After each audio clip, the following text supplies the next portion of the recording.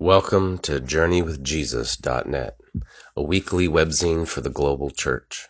I'm Michael Fitzpatrick. My essay this week is entitled Treasures in Her Heart, and it's based upon the lectionary readings for December 26, 2001, the first Sunday of Christmas.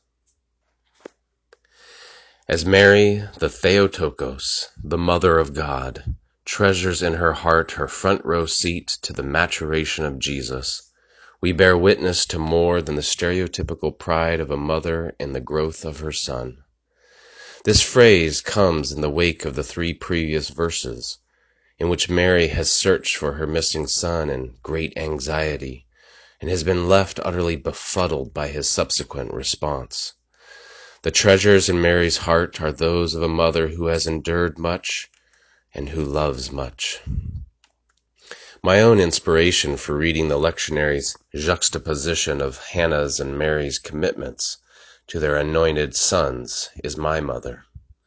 Pride in a child's accomplishments can easily be the very source of a mother's anxiety. In a cold January in the year 2003, I called my mother from an Army processing station in Portland, Oregon, and informed her that I had enlisted to be a chaplain's assistant. My mother, who had technically signed the paperwork permitting her 17-year-old son to do this, could not have anticipated that my decision would lead to some of the most stressful moments in her life. Barely 2 months later, the United States invaded Iraq. With my induction date set for August 13th of the same year, I fervently assured my parents that by the time I finished basic training in my occupational school, the fuss in the Middle East would be over. As the saying goes, famous last words. I arrived from occupational school to my first duty station in Fort Hood, Texas in mid-January 2004, and learned that we were deploying shortly after the 1st of March. We moved so quickly my mom didn't even have time to fly down and see me off before my unit departed for the desert. Mary had to search for her son for only 3 days. Yet imagine the severity of her fear and stress as she questioned her own ability as a mother to let something like this happen to her boy. Imagine the self-doubt, the self-loathing, all mixed with a profound maternal instinct to never give up striving to find and protect her child, no matter the cost to herself. Did she hardly eat in those 3 days? Did she hardly sleep? My mother endured a similar turmoil for 12 months. Helpless as she watched the evening news day after day, reporting the violence in Iraq as she prayed for her son's safety.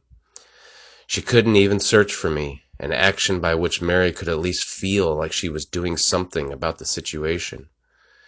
When I called my mom with my 500-minute AT&T calling card from Iraq, a value which lasted about 45 minutes of actual call time because of long-distance charges, and tried to explain to her why we were there and why I had felt the need to join, I doubt she really understood any more than Mary understood Jesus' response. Did you not know that I must be in my Father's house? Sometimes children have callings, whether divine in Jesus' case or human in mine, that a parent simply cannot make sense of. This is why I'm so grateful that Mary and Hannah are juxtaposed together in our lectionary reading. Because without Mary's story, Hannah's astonishing virtue with respect to her son can seem almost superhuman, otherworldly. For so long she cried out to God for a son, and when her prayers finally answered, and justice for her womb finally given, she barely has time to celebrate his miraculous birth and get Samuel weaned before she dedicates him to the temple of God. After such a sacrifice of gratitude, our text today says that she would make clothes for him as a gift when she'd see him once a year during the annual family pilgrimage to the temple. We're told nothing of Hannah's inner thought life in this passage, her emotional response to losing her son to temple service at such a young age. But when I think about her deep lamentations before Samuel's birth, and reflect on Mary searching anxiously for her missing son, I suspect that Hannah treasures in her heart feelings of both tremendous pride for this son of hers who grows in favor with Creator God, and anguish longing to have mothered him for just a bit more time, a yearning that she permits herself to express once a year in handmade robes to clothe his body. Again, it is my own mother's journey that helps me here, for I know from her letters and phone calls how proud she was of her son serving his country, wearing the uniform, growing in favor with his fellow soldiers and leaders. Yet none of this pride removed the heartache of my absence, the powerlessness in knowing that at any moment my life could be claimed by an act of senseless violence. It wasn't just those 12 months she endured. It was the next several years as I returned, as she feared, for a second deployment, this time lasting 15 months. All of this my mother treasured in her heart. In the end, my mom's bravery and endurance came only by trusting in her Lord and Savior. She finally had to accept that my life is in the hands of the one who creates and sustains and saves all things. She trusted my fate to my God and her God. Isn't that ultimately what Hannah and Mary do as well? They don't really profess to understand all that God is doing in the lives of their children, but they accept that God is at work, that Samuel is a miracle baby, that Jesus really was about his Father's business in his Father's house. Courage, patience, persistence, and long-suffering, these are the virtues of mothers who treasure all the anxiety, all the fear, all the thanksgiving, all the pride they feel for their children in their hearts. It's the first Sunday in Christmastide, those 12 days in which we rest from our labors as the church and dedicate ourselves to feasting and giving, celebrating the child who is born and who grows in divine and human favor for the salvation of the world.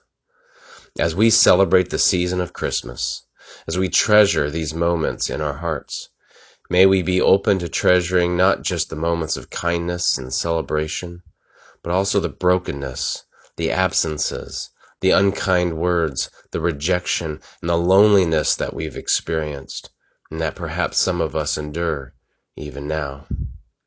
Christmas joy is never to the exclusion of such things. Rather, it abides in the conviction of Hannah and Mary that no matter how great our anxieties, no matter how much a sword will pierce our own souls, the peace of Christ can still rule in our hearts. Such peace is not the denial of our anxiousness, but our baptism by fire into a life that can treasure in our hearts the gifts of God, even when we feel helpless in the face of our turbulent and uncertain world. For books this week, Dan reviews The Smallest Lights in the Universe, a memoir by Sara Seager. For a little over 8 years, 1995 to 2004, Dan, was a campus minister at Stanford University as a staff member with an organization called InterVarsity. In particular, I worked with the faculty at Stanford. We had 3 groups that met on a weekly basis, one in the faculty club, one at the hospital, and then one at the Linear Accelerator. That experience led me to think long and hard about a complicated question. What does a work-life balance look like for people who are in careers that place heavy demands on nearly every aspect of their lives? Can you be successful both at home and at work? What does that look like? Or what does that even mean? This question led to some dark humor when one professor joked that behind every great man is a trail of human wreckage. These questions are the subject of Sara Seager's memoir. Seager is a professor of astrophysics and planetary science at MIT. In 2013, she was awarded a MacArthur Foundation Genius Grant. She's a leader at the forefront of the search for the first Earth-like exoplanets and signs of life on them. Time magazine named her one of the 25 most influential people in space research. So her career puts huge demands on her life. Making things even more complicated, she became a widow and single mother of 2 children at the age of 40, which forced her to ask some very hard questions about her work-life equation. Seeger had never been content to ignore the even more important demands of her family and marriage. Why sacrifice what is more important merely to get a couple lines written about you in the history of astrophysics, she asked. And yet, she's passionately in love with her work too. This memoir is an honest, compassionate, at times very funny, and articulate account of how she connected the dots between her love of the starry heavens above and the everyday realities of life at home on Earth. For films this week, Dan reviews Pray Away from 2001. I almost didn't watch this film because I thought it would be an angry cheap shot at an easy target. I was badly wrong. Rather, Pray Away is a deeply compassionate documentary about conversion and reparative therapy, the attempt to change a person's sexual orientation or gender identity by a religious leader, a licensed counselor, or through peer support groups. The genius of the film is that it lets the original leaders of conversion therapy, who are now survivors of the ex-gay movement, tell their own stories. In particular, the film focuses on the oldest and largest of such groups, Exodus International, which was founded in 1976 and that closed in 2013 after its leaders acknowledged how completely wrong they had been in their efforts to convert gays, the crushing realization about the horrible damage they had done to the people they thought they were helping, and how they had, quote, lied about their own continued same-sex attractions, end quote, while, of course, claiming to be healed. I especially appreciated the story of Julie Rogers, a former proponent of reparative therapy who was hired by Wheaton College to support sexual minorities on campus, and who has published a new book called Outlove, a queer Christian survival story. Even though there were mass defections from the movement after Exodus closed, and all major medical and mental health associations have denounced conversion therapy, the movement is by no means dead. The film begins and ends with Jeffrey McCall of Freedom March, who is a former transgender activist and is now a leader in the next generation of similar ministries that continue to advocate for conversion therapy.